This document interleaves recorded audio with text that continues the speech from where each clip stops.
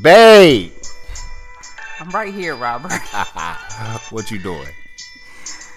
I'm trying to get this show started. Okay, what show you on? The Boiling Noodles. Alright, that's right, the Boiling Noodle Show. Thank you for tuning in to our podcast. I'm your host, Alexandria. And I am Robert Mason. And we're here to discuss topics that's going to stimulate the brain and conversation. Get out there and do it. What topics we want to Business, discuss? Family, faith, and community. Those are our 4 pillars. So come and rock with us. Boil with us. Let's start boiling your noodles. Welcome to day 21 of Black History on the Boiling Noodles podcast.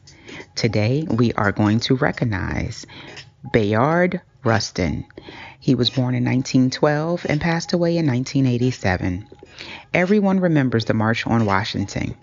Sadly, few remember the man who was one of the primary organizers of the march. Bayard Rustin was a key figure in the civil rights movement years before it started garnering the attention that it did. He instigated one of the first freedom rides back in 1947 and was one of the founders of the Southern Christian Leadership Conference, SCLC.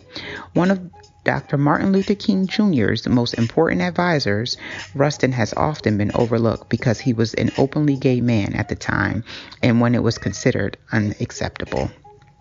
You can read or find books on Bayard Rustin in the library or on Amazon or so, but there is a book called Bayard Rustin that you can find to read more about him. Also, there was a book by Bayard Rustin that was called Time on Two Crosses, the collected writings of Bayard Rustin.